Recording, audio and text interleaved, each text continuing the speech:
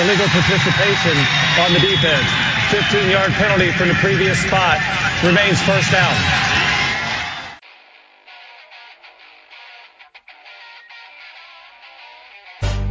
This had better be a big play after all of that. Second down and 8, 4.5 to go in the half, 6-0 Beavers. Jonathan from the right hash from the zone 25 goes back to throw and throws the out, and it's caught, and it's going to be a big play. Chad Johnson down the left sideline. Nobody will catch Chad, and it's a touchdown, 75 yards for the Beavers. I am the man. This is the moment, and right here will tell perhaps all about that. 3rd and 1.5 from the right hash. Simon's in the handoff. Ken cuts to the left. First down and more. 30, 25, 20. Simonson on his way. Ken into the end zone. Touchdown Beavers. And the streak is going to end here tonight. The snap on target to Wojtnik. He gets a much better punt away here. Sammy Strotter back to his 30-yard line. Starts up the middle. Gets to the 40. He's got a seam. 45 midfield. 45-40. He's got a chance to go. 20, 15, 10, 5. Touchdown Beavers! Monumentals or the black suits running in. Nod your head. The black suits. Let me see you nod your head like this. Let me see you like this. Let me see you bop your head. Nod your head. Come on. Let me see you like this. Let me see you nod your head like this. Check it. Yo, it's this chick, right? Serlina, making me sick, right? Earth is worthless to her. She be tripping like threatening me and my men's trying to get the light. Welcome to Illegal Participation, the official podcast of the Heiner Tailgater. Recording this while firmly ensconced at the Heiner Tailgater headquarters, I'm your host and the big bald guy behind the grill, Bill Heine Heinrich. Joining me as always from Twin Pines Vineyards and Airbnb, the director of thermodynamic lipid immersion, my co-host and brother, the Beej. Beej, how you doing? Dude, I have been dynamic thermal lipid emerging things all season this year. I know. Yeah, I've been deep frying more than I've ever deep fried in the past. That's for darn sure. And I wasn't behind the grill this week. No, you freaking bailed on people. Well, I was there, but Gibby was doing such a good job, he just decided to keep going, so I just let him go. So what you're saying is you really don't do anything for the tailgate. Pretty much, yeah, I don't do anything. So I'm just like that superfluous third nipple. I look kind of fun, but really I don't do anything. You're definitely a bitch tit, that's for sure. Anyway, Billy, what is our purpose? The purpose of illegal participation is for us to talk Beaver sports, tailgate, and anything else we find interesting and stupid every week. If you want to listen to us, you can do so on Apple Podcasts, Google Podcasts for now, although I believe it's going away, Spotify, iHeartRadio, and most other podcatchers. If you want to get in touch with us, HeinrichTailgater@gmail.com, at HeinrichTailgater on X, and HeinrichTailgater on Facebook. Beej. Google Podcast is going away? I think so. I think I heard it was going away. Well, that's what I listen. I only listen to one podcast, and it's what I listen to, so I'll have to figure out something else to go to. Yeah, I think there's some other ones you can use. To pick up Spotify or something, huh? Yeah, or iHeartRadio. You can listen to iHeartRadio. Okay. That's free. All right, Beej, we've got some listener email today. Ooh, multiple, plural, or single? Well, we've got Kyle's. I hate you, Kyle. Kyle's comes in every week, but we've got another one this week. Oh, okay. Well, what's the other one? This one is from listener Dano. Oh, Dano. Dano says, gentlemen, I was traveling on Friday night and didn't get a chance to watch any of the game between flights on my way back home from vacation. Even though conference play started last week against Wazoo, last Friday's game against Utah signaled the start of the, quote, last games against XYZ team for the year. After landing in Austin and seeing the final score, I thought to myself, it's the end of the conference as we know it, and I feel fine. I see what he did there. So then he added this. The 1987 apocalypse-tinged tune, It's the End of the World as We Know It, and I Feel Fine, is a rapid-firing, quick-flying, slapdash stream of conscious about, you guessed it, the end of the world. The song is a flurry of words, probably about as chaotic as any rapture will be, It mentions of earthquakes, hurricanes, and continental drifts are sung alongside images of birthday parties, cheesecake, and jelly beans in a paradox of sounds. Now, frontman Michael Stipe told Q Magazine in a 1992 interview, "The words come from everywhere. I'm extremely aware of everything around me, whether I'm in a sleeping state, awake, dream state, or just in day-to-day life." Now, the song came from the dream state. The singer continued, quote, "There's a part in the end of the world as we know it that came from a dream where I was at Lester Bangs' birthday party, and I was the only person there whose initials weren't LB. So there was Lenny Bruce, Leonard Brezhnev, Leonard Bernstein. So that ended up being the song with a lot of other stuff I've seen when I was flipping TV channels. The song moves the same way a dream would, shotgun quick and abstractly nonlinear. The stream of consciousness style blasts off with a beginning drum roll and doesn't slow down for anything as the tune progresses." Dano says, "That's great. It starts with an earthquake, birds and steaks, an airplane, and Lenny Bruce is not afraid." Now, the lead singer claims to have had a lot of dreams about the world's end, natural disasters, buildings crumbling, the whole shebang, harrowing lyrics detailing the end of the time pair oddly with the energetic barreling instrumentation. So Daniel continues, "I love songs like these that are in a major key and have a poppy, upbeat rhythm, but paradoxically grim lyrics. See I Used to Love Her by GNR or Last Caress by the Misfits. This song feels appropriate at this moment of the season, and I would be honored if it could be this week's musical interlude. I'm flying out for the last home game of the season against the Puppies in November and looking forward to seeing y'all pregame. Dano." Nice. Yeah. So I'm actually just reading the lyrics now as we're chatting here. Mm-hmm. And because it is so shotgun fast, I've never really paid attention to the lyrics. Oh, yeah. Yeah, it kind of reminds me what Garden of Eden by Guns N' Roses. And I did edit a little bit of Dano's email out, but it said when performed live early on, the meaning of the song never quite permeated deep with audiences. The song's high energy and fast pace made crowds want to party and let go. To the band, the subject matter was meant to be more sobering. To their fans, it was a dance-worthy tune. With such a catchy chorus, who can blame them? Mm-hmm. And I have to say, so on a side note, Beach, we've had a lot of people asking if this is our last year tailgating. Uh-huh. And I will just say we're not sure. We don't know. But when we went into this season, when we were talking about what our musical... We've been saying that all our songs that we picked for our musical interludes this year were just going to be whatever we liked. But really, all of the songs were about kind of the end of things. Yeah. If you've noticed all the lyrics coming up. This is actually one on our list. But this was before the Pac-12 kind of fell apart. So that kind of happened after we decided on this. I will say we don't know about 2024. I would tell people, and I keep telling people this at the tailgaters, just enjoy 2023.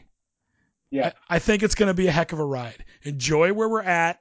Worry about 2024 when 2024 rolls around. But things are changing for us. How quickly that changes, we'll see. But just enjoy it. Enjoy the ride. Enjoy the tailgaters. I'm glad Dano's coming out to the last tailgater of 2023. Ooh, cheesesteak day. Cheesesteak day, that's right, against Washington State. So, but anyways, so I was just going to say, yes, Dano, we are going to play your song for you, and we're going to do the musical interlude right now. So here is... Real quick question, Billy. A totally side note, isn't REM the one that sings a song about Grape Crush too? Yeah, Orange Crush, yeah. Orange Crush, okay. Yeah. I was just curious. Yep. Okay. Yep. So here is REM with It's the End of the World as We Know It, and I Feel Fine. That's great, it starts with an earthquake, birds and snakes, an airplane, and Lenny Bruce is not afraid. I have a hurricane, listen to yourself, churn world serves its own needs, dummy serve your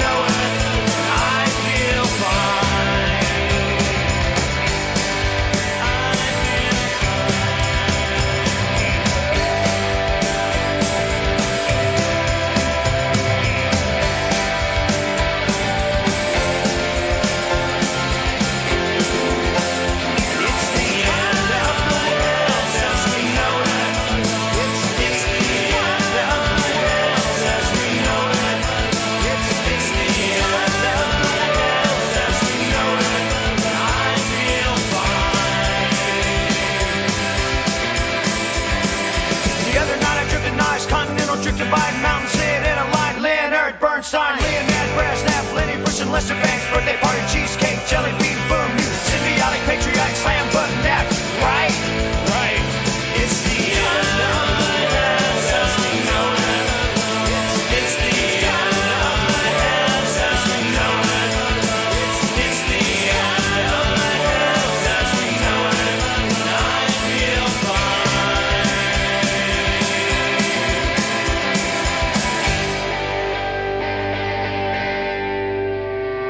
It's the end of the world as we know it.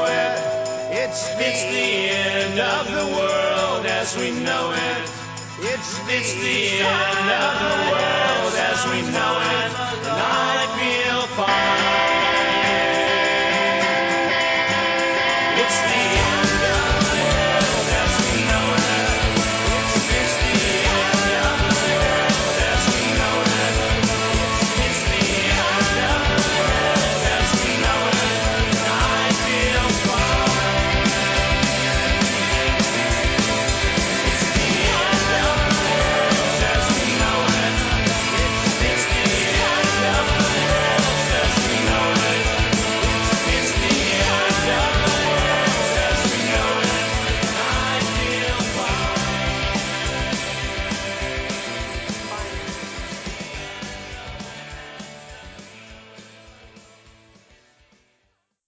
Yeah, if you actually listen to the words, it's kind of heavy. But if you're Yeah, just well, listening to the music, it's fun. Well, and now knowing that he had the dream where it says Leonard Bernstein, Leonard Brezhnev, Bruce, I can't even sing Lenny as quickly Bruce, as he yeah. could. Yeah. Through that, it's weird to read it because I'm so used to it's just so shotgun on it. Yeah. And that's what I was reading here. It says, "Watch your heel crush, crush, uh-oh." And I was thinking, doesn't he sing this other song about Orange Crush or Grape Crush, whatever that one was? Yeah. So I've never been an REM fan, but this is a good song. I like a few REM songs. Obviously, I'm not down with Michael Stipe's politics. Mm-hmm. But I do like some of their songs. Well, and then they had that other deep one where I just remember watching the video on MTV all the time, where they're all parked on the freeway and he's just walking on the freeway singing. Yeah. Yeah. Yeah, well, and they also had the song about the Man in the Moon, about Andy Kaufman and Shiny Happy People. Yeah, I forgot about that. Yeah, the Man in the Moon is a good, again, going back now thinking it, never been huge, but there are a few songs. It's weird to think how old some of these songs are now. That these songs are 30 plus years old. That's the crazy thing. Yeah. It's like Mom and Dad just came over tonight. We did a movie in the barn and we watched, they'd never seen Black Hawk Down. Oh, really? And so put it on, and I don't know when that movie was done. I think it was done in the late 90s, wasn't it? I will look it up. But it's set for 2001. 2001, okay. But it's set for 1993 is when that happened. And I would have been 18, when that was set. But in the movie, there's Ewan McGregor in there, and Orlando Bloom makes an appearance. And you're like going, holy crap, these guys look like they're freaking 20 years old. Because they were. Yeah. Freaking nuts. Yeah. So, anyway, yeah. It's crazy how time flies. Yep. How long we've been doing this freaking tailgater now. Or some podcast. Yeah. Well, tailgater's at 30 some odd years. Long dang time. How long have we had the big ass tent? We got the big ass tent in 2016. Wow. Because that was delivered when you or I were up in Seattle for the Guns N' Roses concert. Mm-hmm. God dang, it's hard to believe Guns N' Roses was that long ago. Uh-huh. That's 7 years ago. Yeah. Well, someone was asking me about the trailer because I went and bought new locks for the trailer. And Jess was asking me, well, how long have you had those locks? And I go, since we bought it. And she goes, well, when did you buy it? And I go, 2005. She was like, seriously? And I go, yeah. We bought it in 2005. Wow. So, anyways. It's been a good trailer. Yeah. Alrighty, Beach. Let's head off into some Beaver sports news. Are you ready? I am as ready as I'll ever be, Billy. Okay, we'll start with some women's volleyball. Mental image? Okay, I'm ready. The Oregon State volleyball team dropped a 3-set affair to 7th-ranked Washington State Thursday night inside Gill Coliseum. It feels like last year all over again. Well, Beach, on Sunday at Gill, the Beavs took on Washington, but fell in a 4-set game. But fell. Yep. Now, during the first set of the match, Michael Vernon recorded her 800th career kill. She's a killer. Yep. The Beavs will be heading back on the road to meet Utah on Friday, October 6th in Salt Lake. First serve is set for 6 p.m. and can be seen on the Pac-12 networks. All right, so we can watch them lose again. Well, how about we talk some women's soccer? Okay, hopefully that's better. You know, I haven't seen them practicing at all when we go out. Well, I guess we were a Friday game last week. So Yeah, they were practicing on Thursday when Beach and I, or actually they were playing on Thursday when Greg and I were setting up the tent. Really? Yeah, they were battling Utah at Lorenz Field. Ooh, and how did we do there? 2-2 draw. Frickin' tie. Carly, It's the shittiest game I've ever heard in my life. Carly Carrera and McKenna Martinez both found the net for the Beavs. Martinez's goal moves her into a tie for 5th in program history with 26 in her career. The forward also tallied an assist in the contest to bring her career total to 60 points. And then Beach, the Beavs took on Colorado at Paul Lorenz Field on Sunday. And? They fell 2-1. They fell 2-1. Yep. Gwen Jacobs found the net for the Beavs, heading in the game's opening goal. The tally was Jacobs' first of the season and came off an assist from Mia Erba. With the defeat, the Beavs moved to 3-4-4 on the season, but the Beavs will return to action on Thursday when they hit the road to take on UCLA.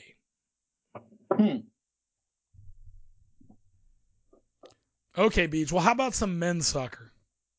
Some better news, yes. What do we got? Well, Beach, the Oregon State men's soccer team went to Seattle on Sunday to take on number 22 ranked Washington. Or is there a but? Well, Beach, they earned their second victory over a ranked opponent this season as the Beavers took down the 22 ranked Huskies 2-0. Now, So we celebrate the men and we shame the women? Well, we're not going to shame anybody. With the win, though, Beach, Oregon State moved to 5-3-1 on the season, and they improved to 2-0-1 in Pac-12 play as the Beavers take sole possession of first place in the conference with 7 points. OSU also extended its road winning streak against Washington to the team's last 4 meetings in Seattle. The Beavs will return home on Thursday to take on UCLA. And finally, Beach, how about some... What were you going to say? Oh, nothing. I got nothing to add. I was going to add some cross-country news. Ooh, running for fun. Oregon State displayed talent and promise at the Charles Bowles Invitational with 5 top 25 finishes on Saturday. Grad transfer Delaney Griffin led the charge in 10th, followed by 3 underclassmen among those competing for the Beavs. Nomi Lundgren at 16th, Tegan Knox at 19th, Aaron Cosgrove at 22nd. Now, Katie Kopech, who finished 15th, raced unattached and recorded the 4th best finish of the day among Beavs. So you can only have so many entered on your team, but you can enter like people that aren't attached to any team.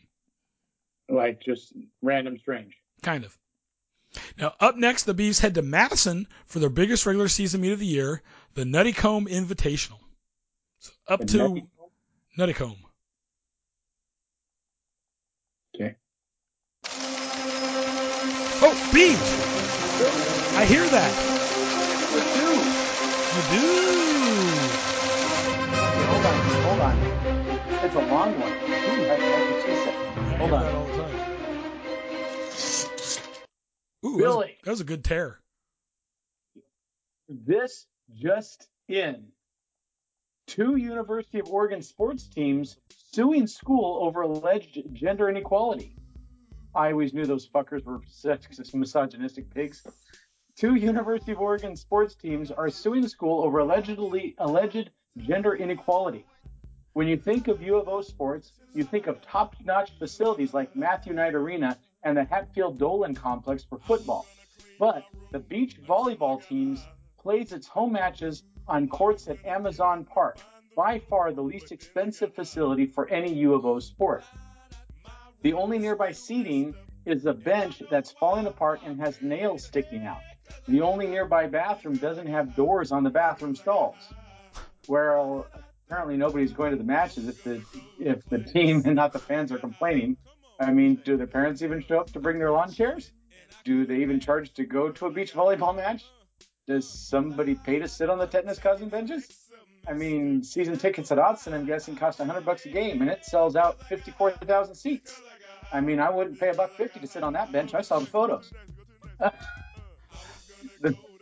The disparity is one of 4 reasons why the team and the women's rowing club are suing the school, as their attorney says the university is refusing to comply with Title IX standards. I bet that if they took the money they spent on the attorney, they could afford several nicer benches and possibly charge to watch women in bikinis play volleyball. But anyway, the women wouldn't be able to bitch, and which is apparently all they learned in college, since free market economics does not appear to be their strong point. So Title IX says that athletes need to have proportionate opportunity to participate based on school population. Yet, according to U.S. Department of Education data, the U of O is 55% female, and the men have 94 more athletic scholarships.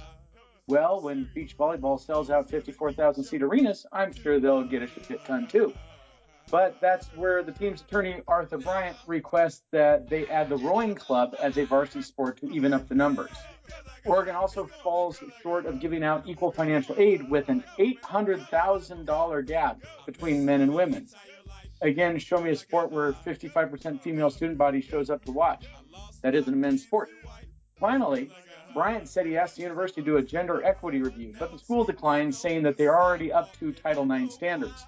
Bryant has been overseeing Title IX cases since 1992, but he calls this case of inequality unusual and extreme. This guy sounds like a shyster lawyer who does this for a living. You think these female athletes would have hired a woman lawyer, for equality's sake. Just saying. They do. They have a co-counsel named Jennifer Middleton. What? His co-counsel is Jennifer Middleton. Oh, okay. So they put one on token. I don't know, but that's who his co-counsel is. Okay. 80% of the schools we have threatened with a lawsuit simply settle because they're in blatant violation. And why fight? It's a federal law that prohibits discrimination. Why go to court? But for some reason, the University of Oregon has chosen to make us have to go to court, says Bryant, a lawyer for Bailey and Gleiser. In response, Oregon's Director of Legal Issues, Angela Seidel, said they're not aware of the lawsuit being filed.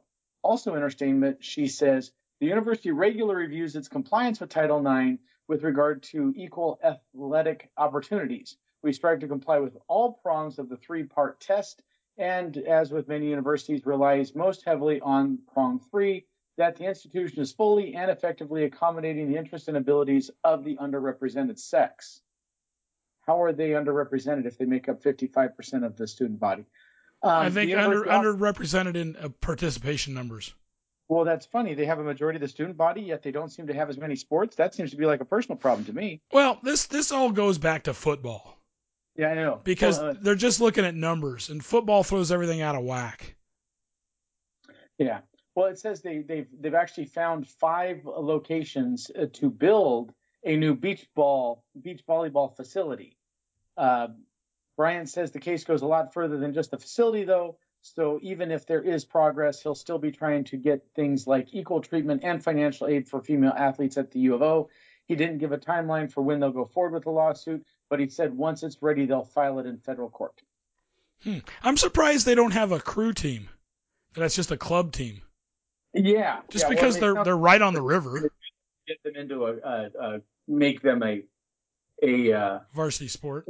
Yeah, I mean they got the river that goes right by the university. Yeah, I mean same river goes right by Oregon State, and Oregon State's got crew. Yeah. See, I think their beach volleyball was just a way to double dip with their volleyball players. Title IX. Yeah, because you could have the same players who play regular volleyball play beach volleyball, and so it counts as 2 slots, even though it's the same person. Is it the same people on both teams? I don't know, But and actually, I'm looking at pictures of their volleyball court, and it is just out at a park, and they're playing in April, so they're not wearing swimsuits. They're wearing like full like spandex. Yeah, head to toe. Yeah. Well, and again, I mean, my thing is, they're complaining that they want more money, but what kind of revenue does your sport bring in? It doesn't. It doesn't bring any revenue in. I mean, like I said, people bring lawn chairs if they were going to go out there. But my guessing is there's not a lot of people show up for that thing, especially if they're wearing full-bodied spandex.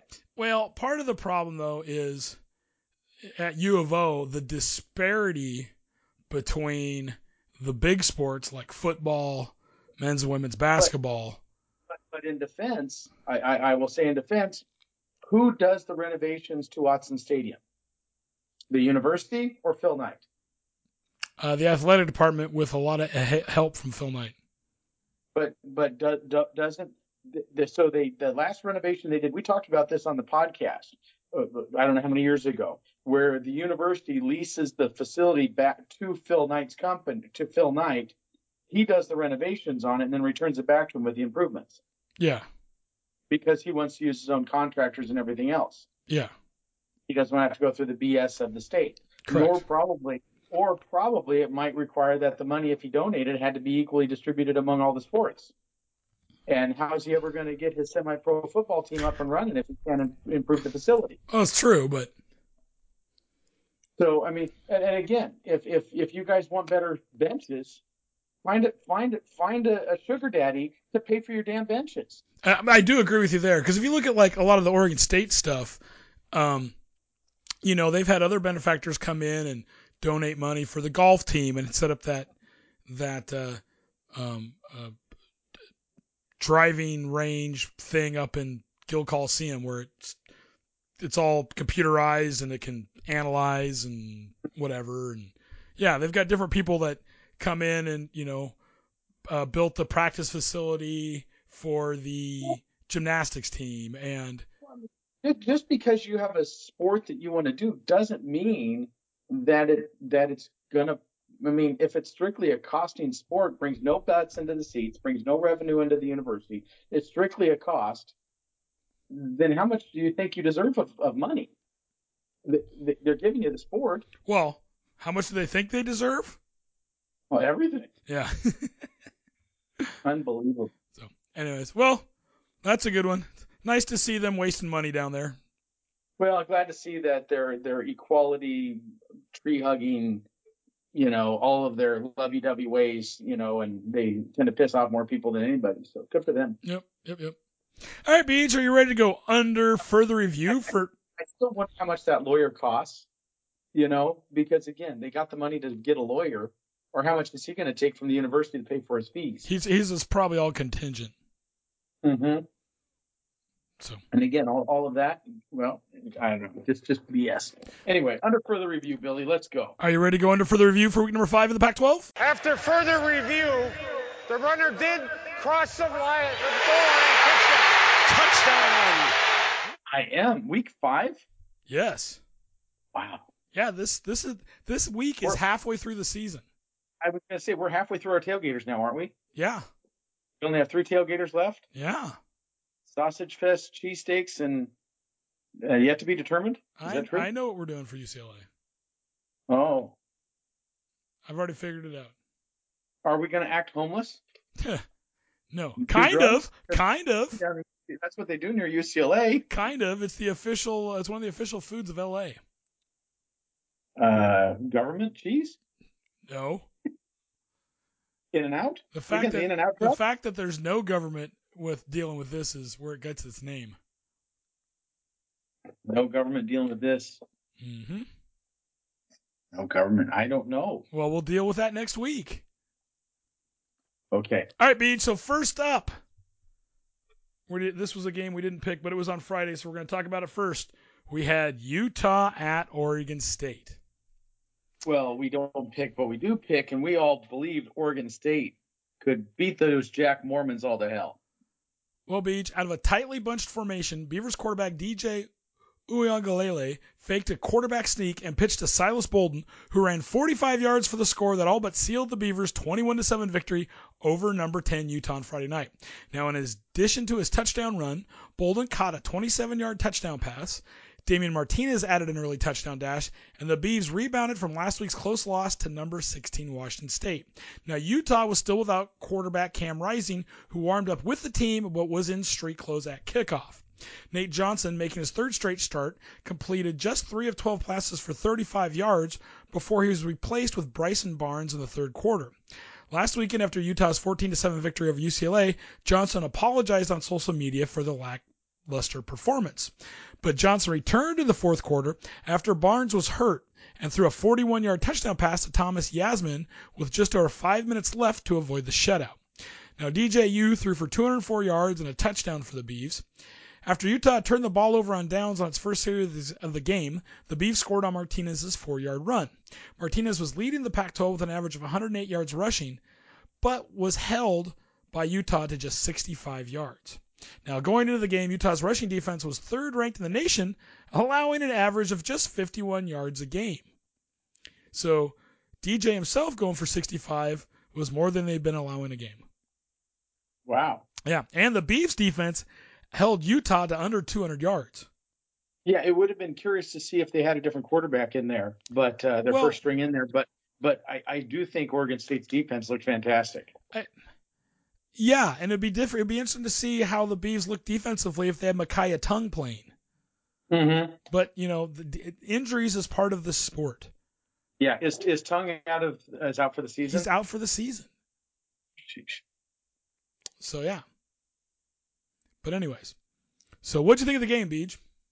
I totally enjoyed it. I thought I was a little nervous at the beginning because it felt like we were just trading balls back and forth. Mm-hmm. But it seemed like we found our groove a little bit. Utah didn't find theirs, at least not until that very final drive that they had. Yeah.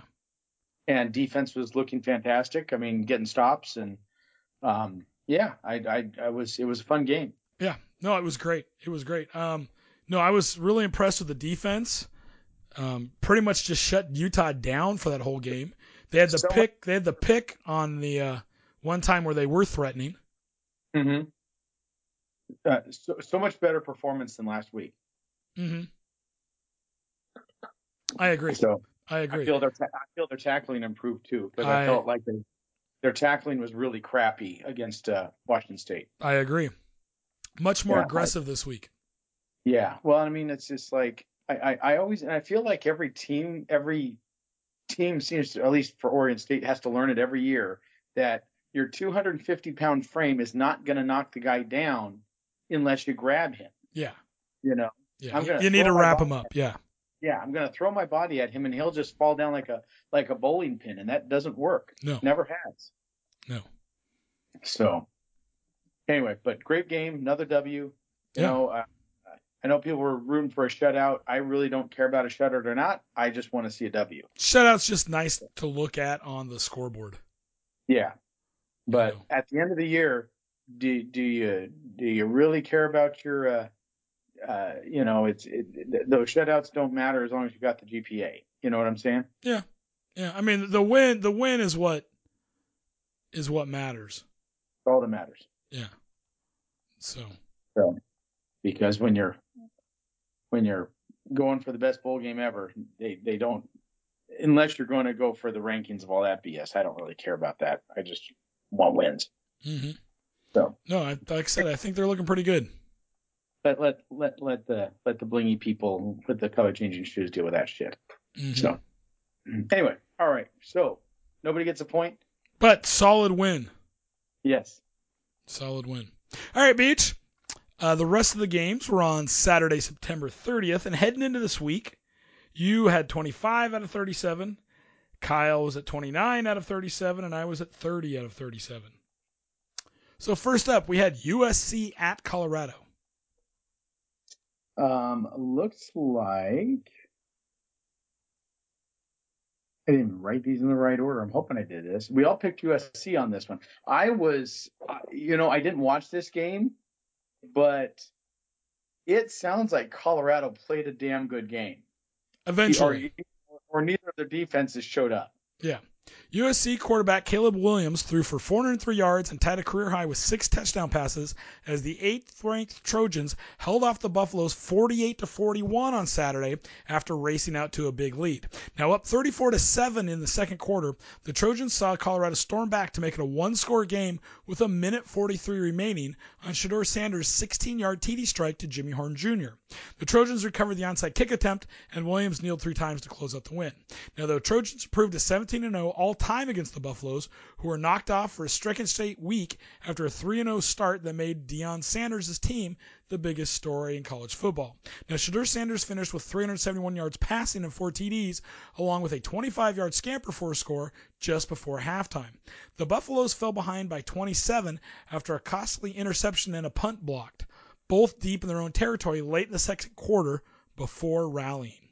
So, Beach, yes, I think both defenses are suspect. Mm-hmm. Colorado's defense we've known has been suspect, but I've been suspect of USC's defense for the last couple of weeks. Well, if Colorado pretty much handed 2 scores to them anyway. Yeah. Between a blocked punt and you said an interception. Mm-hmm. Wow. This is like last week with Arizona State. Arizona State made that game really close with USC. Mm-hmm. So I think they're vulnerable. Very vulnerable. We don't play USC this year, do we? No, the Beavs do not. Do the Ducks? Yes. So does Washington. Okay. So does Utah. So, and Utah's got a bye week coming up, so you might see Rising back after this. Well, it'd be interesting. All those 3 games will be interesting because USC thinks they're gods, you know. Yep. So. All right, so y'all get the point there. Yeah. Next up, Arizona State at Cal. I picked Cal on this one. You guys both picked Arizona State. Jaden Ott rushed for 165 yards and a touchdown.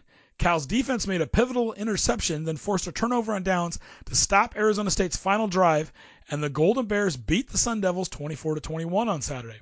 Sam Jackson V passed for 130 yards and a touchdown as the Golden Bears bounced back from last week's lopsided loss to number 8 Washington to beat the Sun Devils for the second time in the last 5 meetings between the conference rivals. Cal's defense came up big despite allowing 430 yards. The Bears held the Sun Devils to 3 of 15 on third down. Awesome. So you picked up the win there, but yeah. So I picked up a win, and what did you and Kyle do? We did not get the win there. You didn't get a win there. Wow. That's a damn shame, Billy. That's a damn shame. Next up, we have Oregon at Stanford. And we all picked. We believed. I never want to say we picked the Ducks. We believed the Ducks should beat Stanford. Bo Nix threw touchdown passes on the first 4 drives of the second half, and number 9 Oregon shook off a shaky start by scoring TDs on 6 of 7 possessions to beat Stanford 42-6 on Saturday. Now, Oregon took nearly 20 minutes to gain its initial first down of the game, as the Ducks started off slowly after last week's emotional win over Colorado, and with a showdown against number 7 Washington coming in the next game. But Oregon then took over the game from there against overmatched Stanford and avoided a repeat of a slip-up here similar to the one 2 years ago. Now, Nix completed 27 of 32 passes for 290 yards, putting the game out of reach in the third quarter. He hit Terrence Ferguson on a 10-yarder on 4th down on the first drive, Troy Franklin on a 46-yarder on the next drive, and then threw a 5-yarder to Franklin to make it 35-6. He added a 9-yard touchdown pass to Trayshawn Holden in the fourth quarter. So, yeah, Stanford went out to a 6-0 lead on 2 field goals.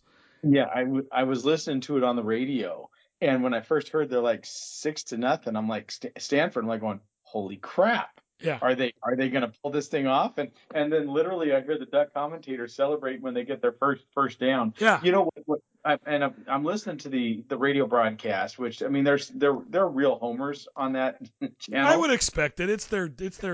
Yeah, but even I mean, I always feel like they're always like, the other team never does good. It's only the Ducks screwed up to give them the win. That's what drives me nuts. Yeah. They can't just acknowledge that maybe the other team is playing better than they are.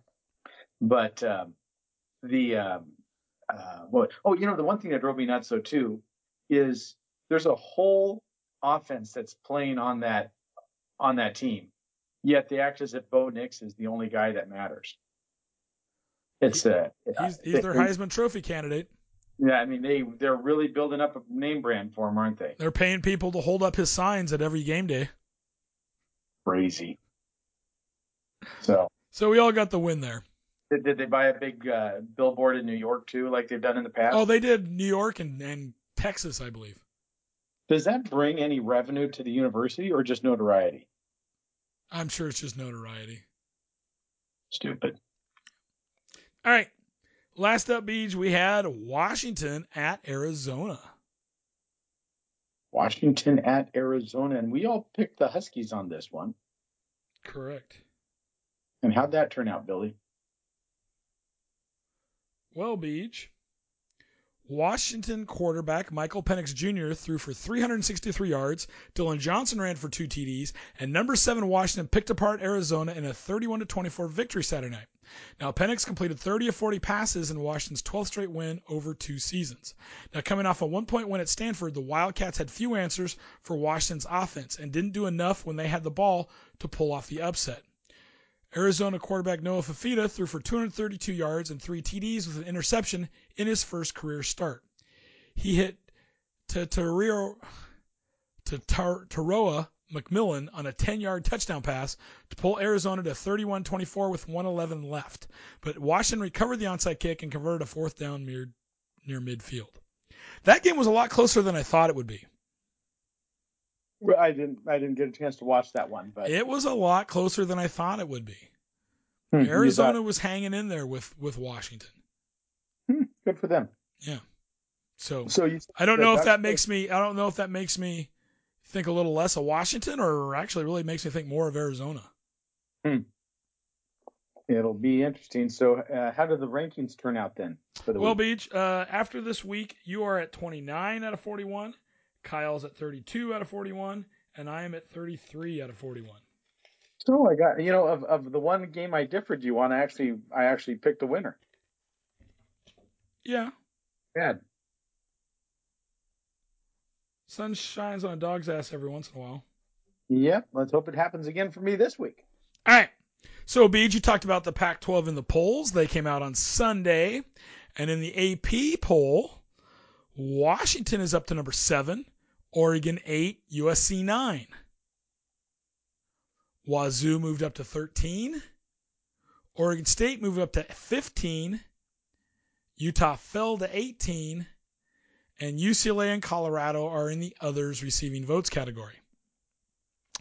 Now, in the coaches poll, USC is again at 7. This time, Washington at 8. Oregon at 9.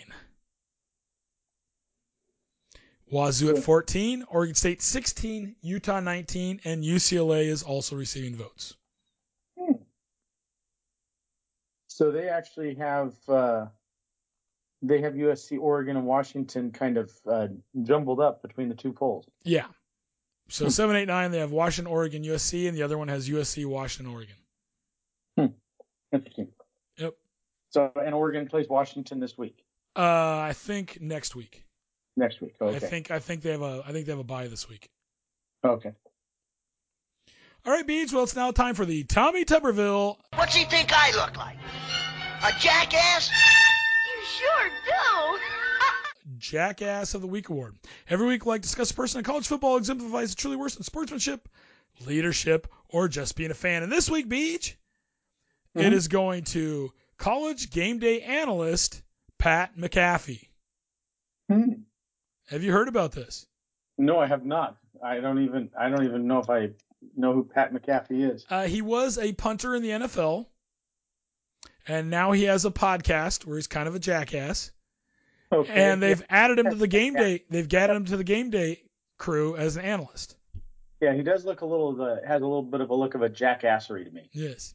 Well, with college football in full swing and the after effects of conference realignment still being discussed, ESPN Pat ESPN analyst Pat McAfee has not been shy about letting people know that they don't care about the Pac-2. Dating back to before last week's top 25 matchup between Oregon State and Washington State, ESPN hosts Lee Corso and McAfee mocked the game, with Corso going as far as to call it the, quote, "no one wants us bowl." Now, a comment, I didn't give a Jackass award last week to Corso because he's so damn old. Yeah, he's a little bit of he's special. Well, he's kind of there on the show, I believe, as kind of a goodwill gesture. Yeah. But he's doesn't got his fastball anymore. He doesn't even have a slow ball. No, he should have retired several years ago after one of the strokes. I agree. Anyways, Corso called it the "no one wants us bowl," right? Mm-hmm. So after that comment, former Washington State quarterback Ryan Leaf was furious, and he went on Good Morning Football on Thursday to not only voice his frustration about the comments, but also express that Game Day missed an opportunity by not going to the game to give the two top 25 teams a platform after what has been a rough year for them in conference realignment. Now, while many thought this would be the end of the saga as college football moved on to Week 5, McAfee made sure to get in a jab at Leaf and the two programs on College Game Day on Saturday. So he couldn't let it alone. He had to just keep picking at it. Yep. Now, when one of McAfee's fellow hosts was talking about Washington State's flag being at game day for the 292nd consecutive time, McAfee exclaimed, "Who cares?" and went on to mock the attendance of the flag at every game day. He also made sure to get in a shot at Leaf. "Wow, handle success, Ryan Leaf. Geez, now big Beavs up there. Like, shut up, Washington State. About sick of you. Wasted time on this show." So he was talking about, because the Beavs flag and the Washington State flag's been flying right beside each other. Mm-hmm. Yeah, and he just went off on it. He's a jackass.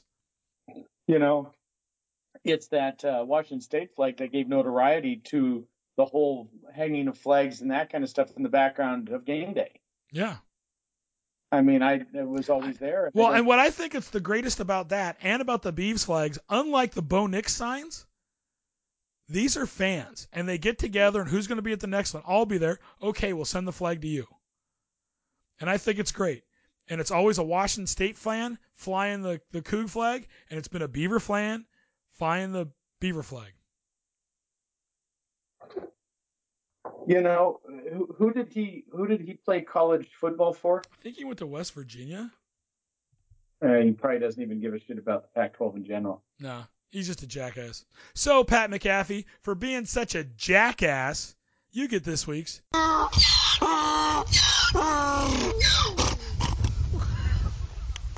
Jackass of the Week. What a dick. All right, Beach, let's move on along here to week number 6 in the Pac-12. Okay. And, Beach, it is bye week for a lot of teams. Last week we had a number of bye weeks because we only had there was 5 games, so we had 2 teams on bye weeks. This week there's only 4 games, so we've got 4 more teams on bye week. Wow. Yeah.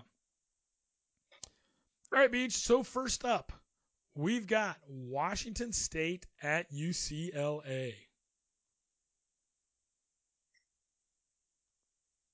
This is a big one. You know what? I don't give a crap. I'm taking Wazoo. Kyle says 3? We only have 3 picks? Wazoo, UCLA. Going with the Pac-12 team. Wazoo. I, too, am taking Wazoo. I think I don't trust UCLA's freshman quarterback. I don't trust bitch tits. Yeah. So, next up, Beach, Colorado at Arizona State. Ooh.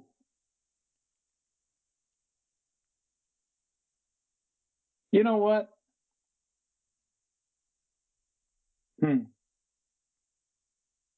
I'm going to take Colorado. I think this is Primetime's win. Kyle says, "Oh, Neon Dion has one more win in him for the season." Buffs. I, too, am taking Colorado. Really? Yeah, I think Arizona State's still hurting at quarterback. And Sanders at Colorado is an excellent athlete and a very, very good quarterback. So I think that'll give him the edge. I still don't think there's a lot of defense in that game. No, but it'll either way, it'll be a good game to watch. Yeah. Next up, Arizona at USC. We're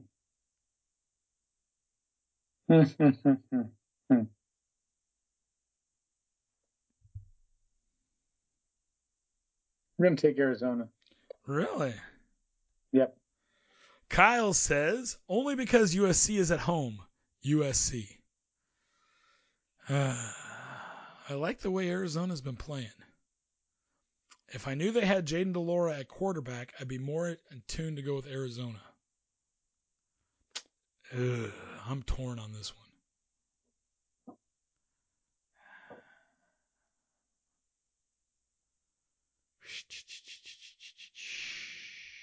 I'm going to take Arizona. I think DeLora will be back. And my thing with Caleb Williams, quarterback at USC, he is an incredible quarterback when he's kind of freelancing, when everything's going to hell, and he's kind of having to make it up as he goes along. Mm-hmm. He's not great when he just has to stand in the pocket. And I think Arizona's going to get him. So, I hope right. so. I'd love to see USC just tumble. Yeah, me too. All right, Beach. Last game of the week. So we're done picking there. I'll put those to the side. Mm-hmm. Last game of the week, we have Oregon State at Cal. What are you thinking? 7:00 kickoff. Ooh, it's a night game? Night game. I I have to say, side note, I really like the lighting effects at Reeser at those night games. Yeah, that is kind of cool. It's freaking pretty bitchin'. Especially we had a big order to deliver on Friday night, and coming up to the stadium and seeing everything flashing orange like that and the lights going off, it looked pretty freaking cool. It's cool from the inside of the stadium, so I kind of imagine what it looks like on the outside. It looks really cool. So what do you think on Oregon State Cal, Beach? Oh, I think Oregon. I think it'll be a good game. I think it'll be tight in the first half. I think Oregon State will pull away in the second half. I agree. So. Oregon State just needs to run the damn ball. Mm-hmm. They need to run the damn ball. Hey, question, because it made a bunch of memes. What the heck was Jonathan Smith doing grabbing his man boobs going on there? Was he saying milk the clock? He was telling them to milk the clock. Now, he was informed of it right after the game that they had caught that on the TV broadcast, so he knew it was going to be brought up. And he goes, yeah, that wasn't the correct call for what we wanted. I now know the correct call, so I'll make sure to do that. The correct sign. Yeah. So it's kind of funny when you watch it. Oh, God. That's awesome. I'm sure everybody's seen the memes now with Jonathan Smith milking himself. Yeah, you're not safe from social media anymore. Yep. It's going to bring a whole new thing about when I wear my Chip Kelly has bitch tits shirt next week. Absolutely. Yeah. I know. I think Oregon State should beat them. Quite frankly, I think the odds opened up Oregon State by 8. Okay. So, I think, just on a side note, the Beavs will probably be favored in their next 5 games. Hope so. As things stand right now. That doesn't win you anything. I hope we win the next 5 games. Yeah. But I think they should be favored in the next 5 games. Okay. So, I mean, Cal has not had much offense. Their defense has been okay. And Oregon State should beat them. Of course, they lost to them 2 years ago, and I didn't think they should have. And they lost by multiple scores. So. Well, we just got to make sure our defense sticks together and our offense can penetrate. Yep. All right, Beach. Moving right along. We're now on to a segment we haven't done in a while. It's now time for the Tanner Boyle Makes Me Want to Puke Game of the Week. Crud, does that booger eating spaz make me want to puke? Now, for those of you that don't know, this is a reference to Tanner Boyle, who was the little foul-mouthed kid in the original Bad News Bears. One of my favorites. I love Tanner Boyle. Yeah, he's foul-mouthed and he's just horrible, especially if you watch the 70s version of it. It's great. They couldn't make that game today. No, but he's my hero. I swear. He's great. I would love to see that thing get re-released in the theaters because it would be awesome. I just love to see people cringe. Yeah. I got you a Tanner Boyle jersey. I do. I should wear that one day. Yeah. So. I figured you'd hang it up in your game room. That'd be a good one. So. Well, Beach, I have sent you a YouTube video. Yes, it says, I haven't watched it. It says Brew McCoy brutal injury, South Carolina versus Tennessee. Okay, so don't click it yet. So Tennessee wide receiver Brew McCoy underwent season-ending surgery Sunday morning after suffering a fractured right ankle during Saturday's 41-20 win over South Carolina. So Beach, hit play. Okay, got to open it up first into a new window here for YouTube. The reason why we do this is because we want to get Beach's reaction to watching the video. Now, make sure as he catches the ball, watch his right leg. Okay, here we go.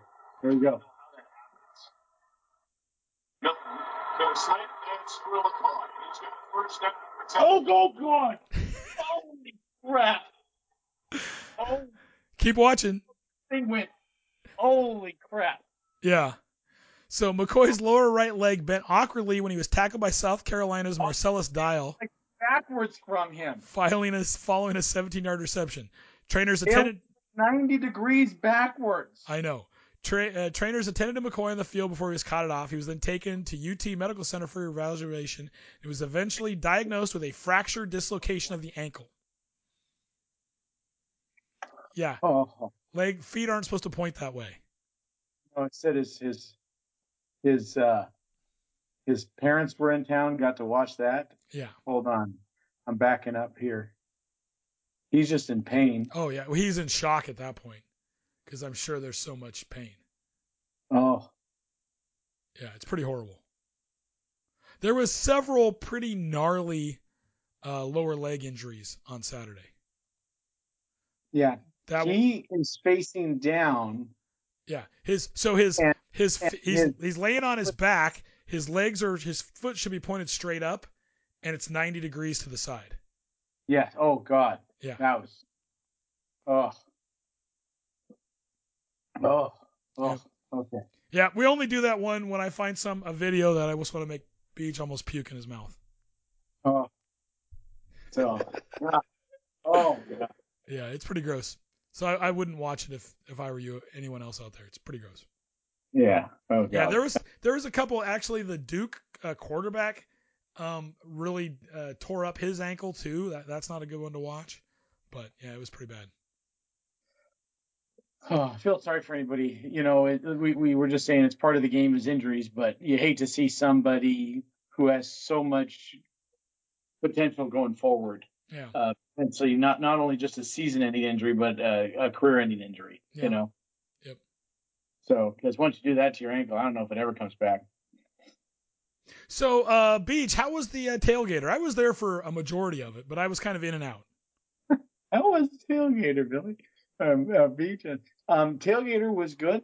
I thought Matt did a fantastic job on the grill. Oh yeah. I think we need another plexi so people could read the sign on how to make a dirty Dr. Pepper because a lot of people weren't following the rules. Yeah. And they were confused. There's just a group of special people apparently that go to our things that can't read. Yeah. I had that thing sitting right there. I was surprised that people weren't reading it. Yeah. But I thought my because it was pretty simple. It was just the sliders were good too. Yeah.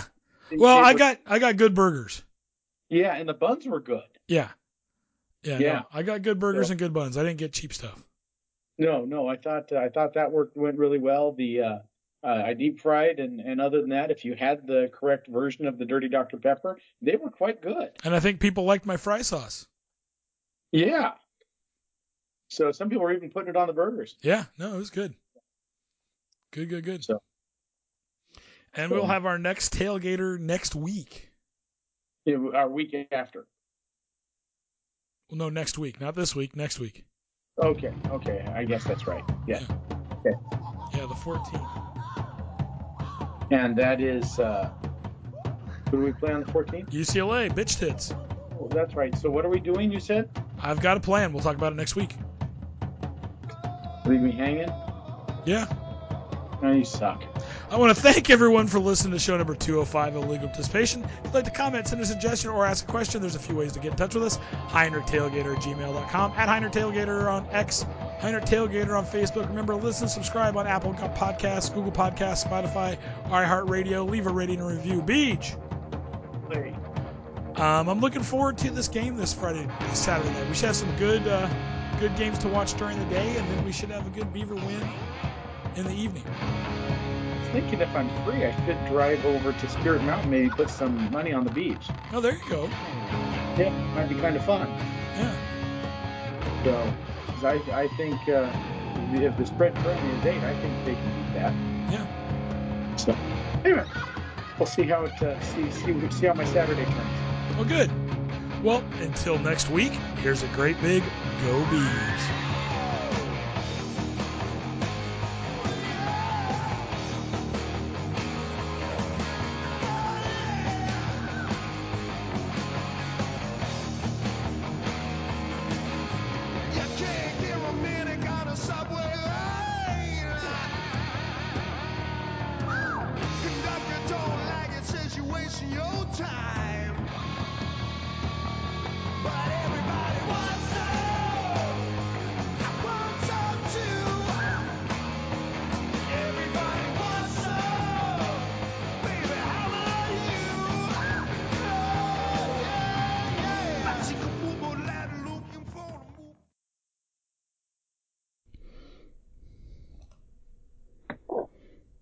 Beach.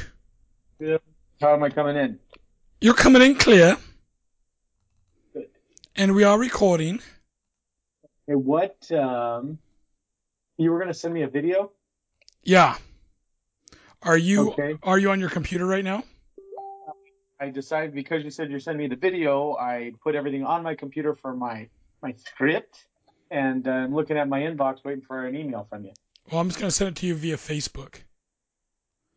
And you'll watch it later, but we're going to change things up a little bit. Well, how am I going to know when I'm going to hear the thing? Well, no, I'll tell you when to watch it. Never do, but well, yeah, but I'm saying when the teletype goes off. What do you mean? How am I going to know? Are you changing where the teletype comes in? No, you're not doing your song today. I'm not doing my song? No, you're going to wait a week. Oh, does Kyle have a song? No. We have a special request. We have a special request? Correct. Sorry, I don't log in on Facebook on my computer, and it wasn't logged in. Are you logged in now? I'm working on it here. Hold on. I have to remember a password. That's a pain in the ass anymore. Messenger, Bill. And so do I can't open this yet? No, don't open it yet. But our music is by special request. Music is by special request. Well, that would have been helpful to know like an hour ago. Well, you can just save it for next week. Okay. All right. Not like we're not going to use it. But I work so hard. All right. You ready? Good as I'm ever going to be. Let's do this shiz. Dating back to before last week's top 25 matchup. Okay. A comment that former Washington State. So McAfee said that. Good, Beach. All right. Do we keep it under an hour? I think so. Let me see. I like beer.